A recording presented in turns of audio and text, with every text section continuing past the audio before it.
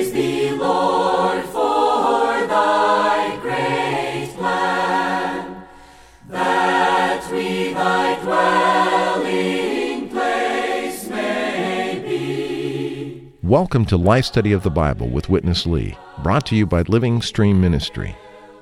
Life Study emphasizes the capital L life that can be found in the Scriptures. Jesus himself said in John 6:63, "The words I have spoken to you are spirit and are life." This is the fruit of over 70 years of ministry by Watchman Nee and Witness Lee. Watchman Nee began his ministry in China in the 1920s, and it continued until his imprisonment and eventual martyrdom in the 1970s. Witness Lee brought this ministry to the United States in 1962 and began speaking these life study messages in 1974, completing it in 1995. To find out more, you can visit our website, lifestudy.com. Again, that's lifestudy.com. Now, let's join today's program. All true believers love God's Word and love the genuine and undeniable words of prophecy. It seems that most people today may favor prophecy concerning Christ's second coming, but much of the richest prophecy in Scripture concerns His first coming, like these famous words of Isaiah written some 700 years before Christ's birth. Chapter 7, verse 14 says, "Therefore the Lord Himself will give you a sign. Behold, the virgin will conceive and will bear a son, and she will call His name Emmanuel." And chapter 9, verse 6, "For a child is born to us, a son is given to us, and the government is upon His shoulders, and His name will be called Wonderful Counselor, Mighty God, Eternal Father, Prince of Peace." Please stay with us for this extraordinary life study of the Bible with Witness Lee. God's economy is a common thread throughout the ministry of Witness Lee and his predecessor Watchman Nee. Today's word is no exception, and here with us again to fellowship regarding really one of the most striking portions, I think, in all of Scripture is Ron Kangas. Ron, this portion also brings us to one of the hallmarks of this ministry, doesn't it? It does bring us to a hallmark of this ministry. And using the expression, this ministry, I would like to emphasize the fact that it is our sincere conviction before the Lord that this ministry is today's carrying out of the unique New Testament ministry. And surely this ministry is focused on the wonderful, marvelous, all-inclusive person of the God-man, Jesus Christ. So surely it is a hallmark of this ministry, that is, of the New Testament ministry, to focus upon the wonderful person of Christ and what He is to God and what He is to us for the carrying out of God's economy. Ron, I think in addition to these two verses that we read a moment ago from Isaiah, we also need a verse from Matthew to give a proper and complete background to what we're going to get into today. So before we go to Witness Lee, let me read Matthew chapter 1, verse 20. And this is the angel of the Lord speaking to Joseph, Mary's husband. "And do not be afraid to take Mary your wife, for that which has been begotten in her is of the Holy Spirit." Here's Witness Lee. We have come surely to the two greatest prophecies in the Bible.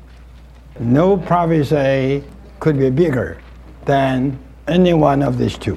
Yet, in title, they are very short. A child born and a son given. We have to check who is the child and who is the son. Just this little word child implies a lot.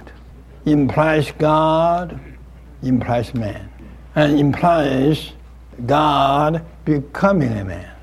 And even implies God and man mingle together as one. They become a God-man. Isaiah 9:6 says, "A child is born." Without Isaiah 7:14, I would ask, a child is born, who is this child? No, we don't need to ask. If we would ask, Isaiah would say, I told you already in chapter 7:14, I give you a sign. that a virgin shall conceive and bring forth the child, whose name is called Emmanuel. So the child is revealed 2 chapters before. In chapter 7, a child is revealed.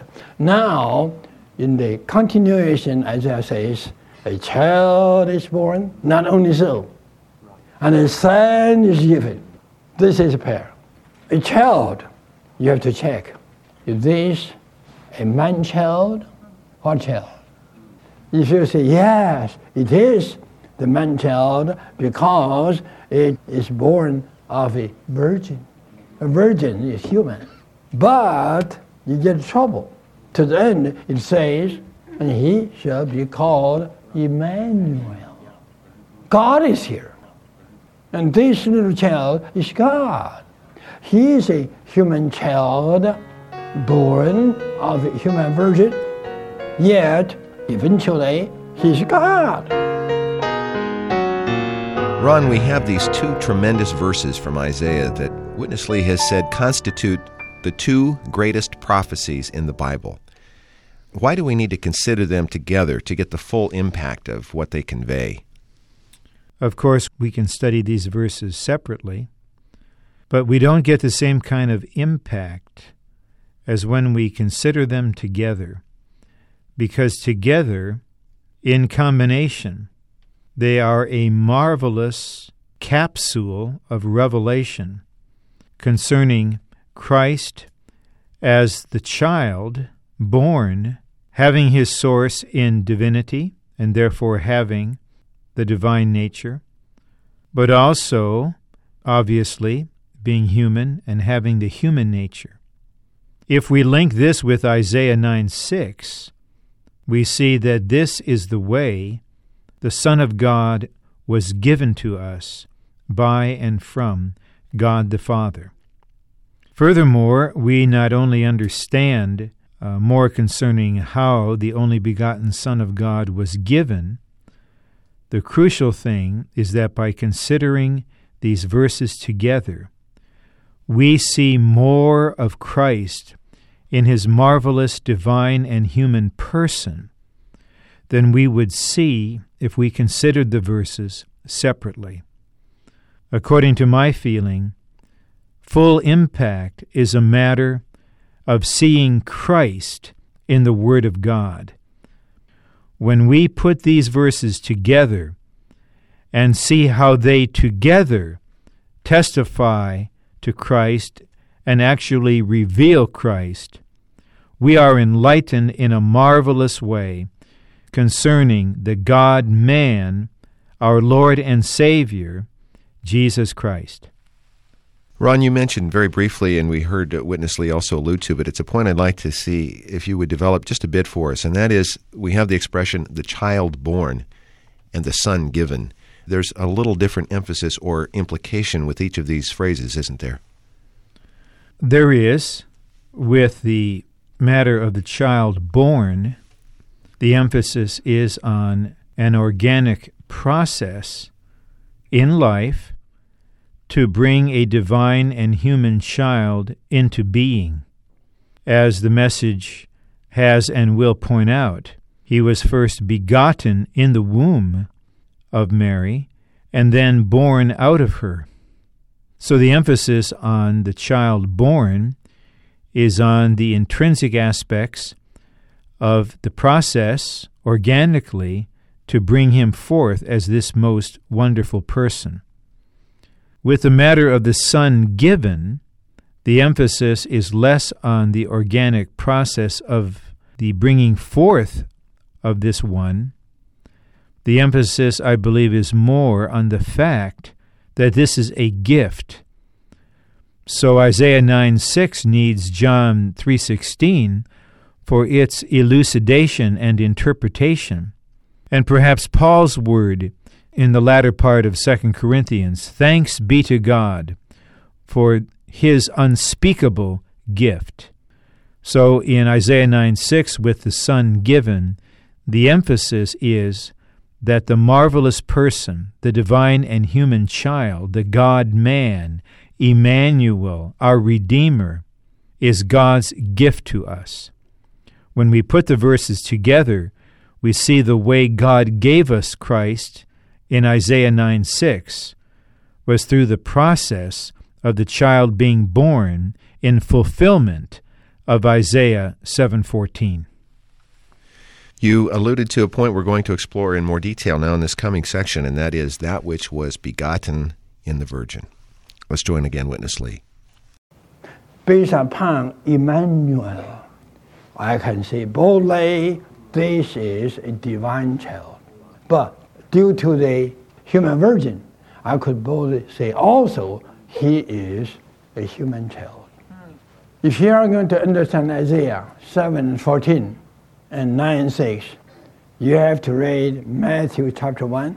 For that which is begotten in Mary was of the Spirit. Before Jesus was born, God was born first. Jesus was born of the Virgin. And God was born into the Virgin. Of what? Of the Holy Spirit. Have you ever seen this sentence in the Bible?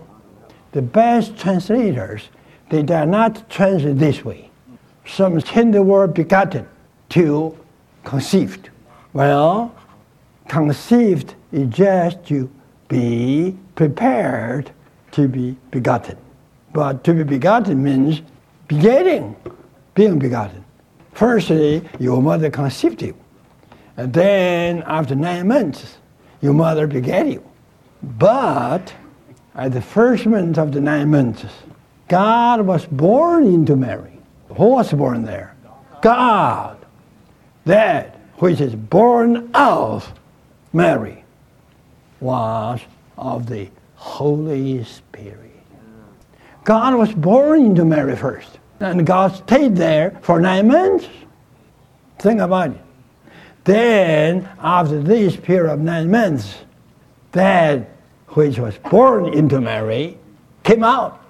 He was brought forth. He was delivered out of Mary's womb. And this was who? This was Jesus. It was God born into the mother first. And then the Son came out to be Jesus. Now, who is Jesus? Surely he has to be Emmanuel. Then this Emmanuel is what kind of child? A God-man child. Is this God? Is this God? You say, yes, but this is a God-man. Is this a man? Yes, But what? Very good. So eventually, who is Jesus? A God-man. Amen. Hallelujah. Amen. My, so marvelous. For 4,000 years in human history, there had never been such a one, which is both God and man as well. Ron, I don't think it's too much to say that this is a point of special emphasis in this ministry, and you alluded to that in your introduction. We're touching in this section the very intrinsic nature of what, or more correctly, who it was that was physically housed in the womb of the Virgin for 9 months. Ron, let me ask you just to comment on this incredible realization and cover why this item warrants such an emphasis. I'm glad I'm only asked to comment and not to give an exhaustive explanation, because that's something I simply am not able to do, because this person is too marvelous.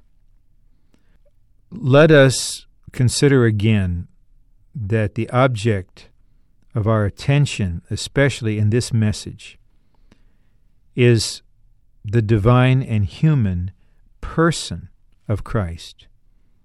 He is God, He is man, He is divine, He is human, He is the complete God, He is the perfect man, He is the center of God's economy, He is our Redeemer, our Savior, our Lord, our husband, our life supply, our heavenly high priest, our king.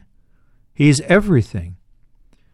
As soon as we begin to enumerate even in part, what the Bible reveals concerning him, we have the proper answer to your question. He is the most wonderful being, the most wonderful person, and is worthy of our utmost attention. Now the comment on this matter of God being born or begotten into Mary's womb. We need to consider Matthew 1:20. Before the Lord was born, an angel spoke to Joseph, Mary's husband, and said, "That which is begotten in her is of the Holy Spirit." The Holy Spirit is the source. There is someone spectacular developing within the womb of the human virgin. It's a marvel to consider not only the birth of the Lord Jesus, but his development as the God-man within the womb of the human virgin. How astounding, how incredible that the very God, Jehovah, the I Am, would be born into the womb of a human virgin, and in the process of mingling divinity and humanity, develop there and be housed there for 9 months. What a wonder this is. In our haste to go from conception to birth, we may fail to muse upon Matthew 1:20 and draw out from a careful study of related scriptures something of the significance of God being born, begotten into the womb of a virgin, and we may say living there in such confinement for 9 months until he was eventually brought forth as the baby, as the infant Jesus, the child, divine and human.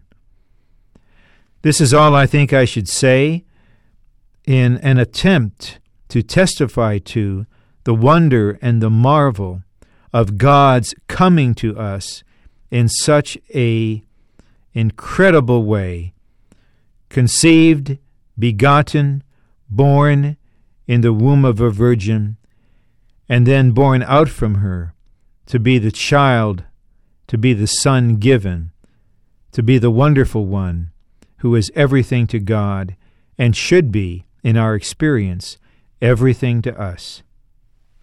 We want to come to that point in this final section today. Certainly this topic and the presentation of these verses do warrant our time and consideration. In the way of musing, I like the word that you selected, but it's to an end, and the end is what we're going to focus on in our final portion. Let's rejoin once again Witness Lee. Isaiah goes on. A child is born, and a son is given. And his name is called Wonderful Counselor, Mighty God, Eternal Father, and Prince of Peace. You think about these items. When you got Jesus, you got so many items. You got Jehovah to be your Savior, to save you from sin and into himself. And you got this very God with you all the time. And he is the Prince of Peace. He's reigning. He is ruling within you in peace. When you have him, you have peace. You have his ruling, you have his governed, you have peace. When you are mad with your wife, that means you are not in the ruling. Do you have peace there? No peace.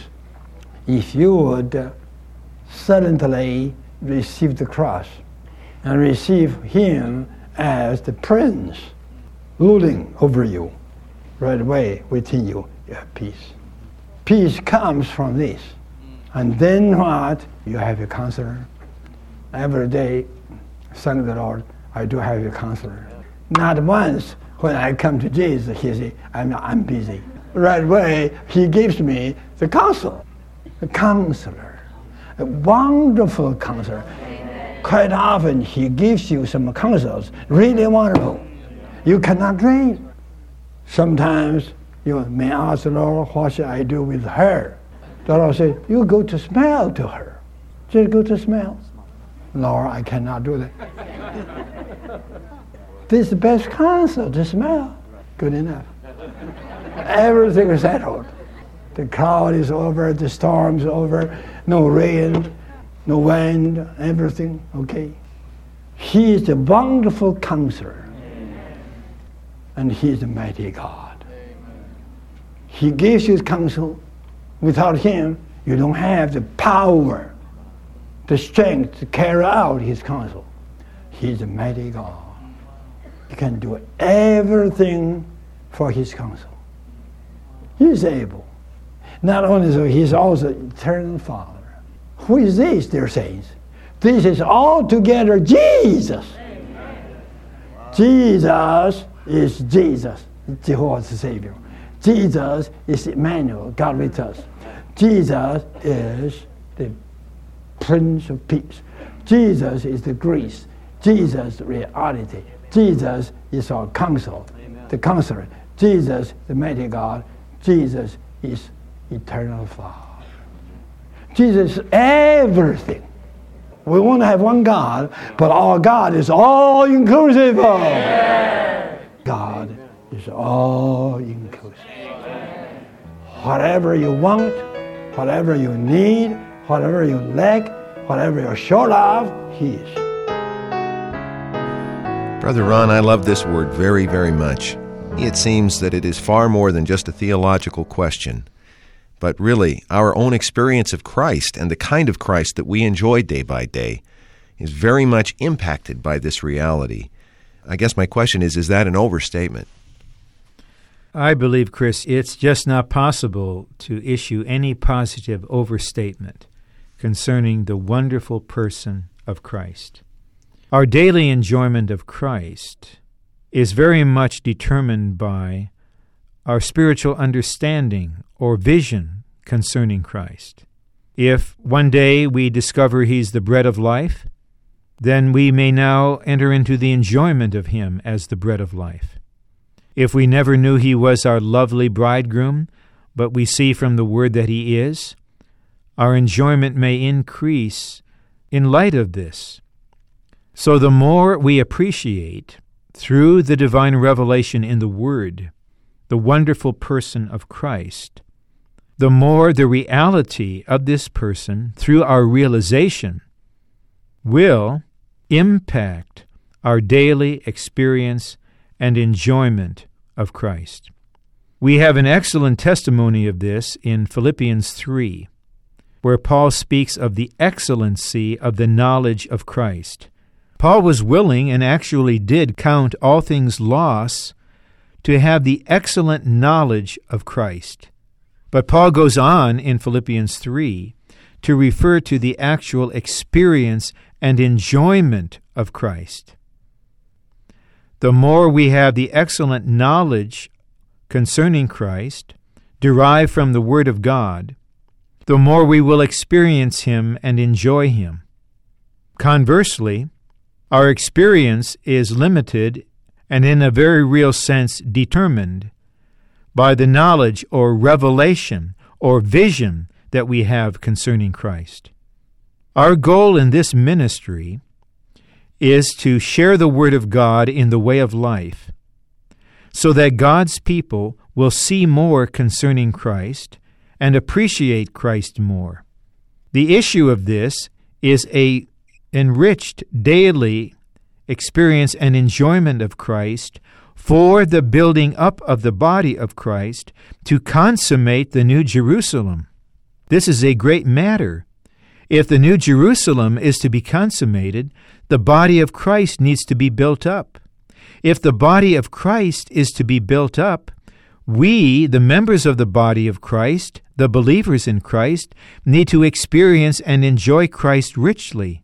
But if we are to experience and enjoy Christ, we need to have the proper knowledge concerning Christ that is derived from the revelation of Christ in the Word of God.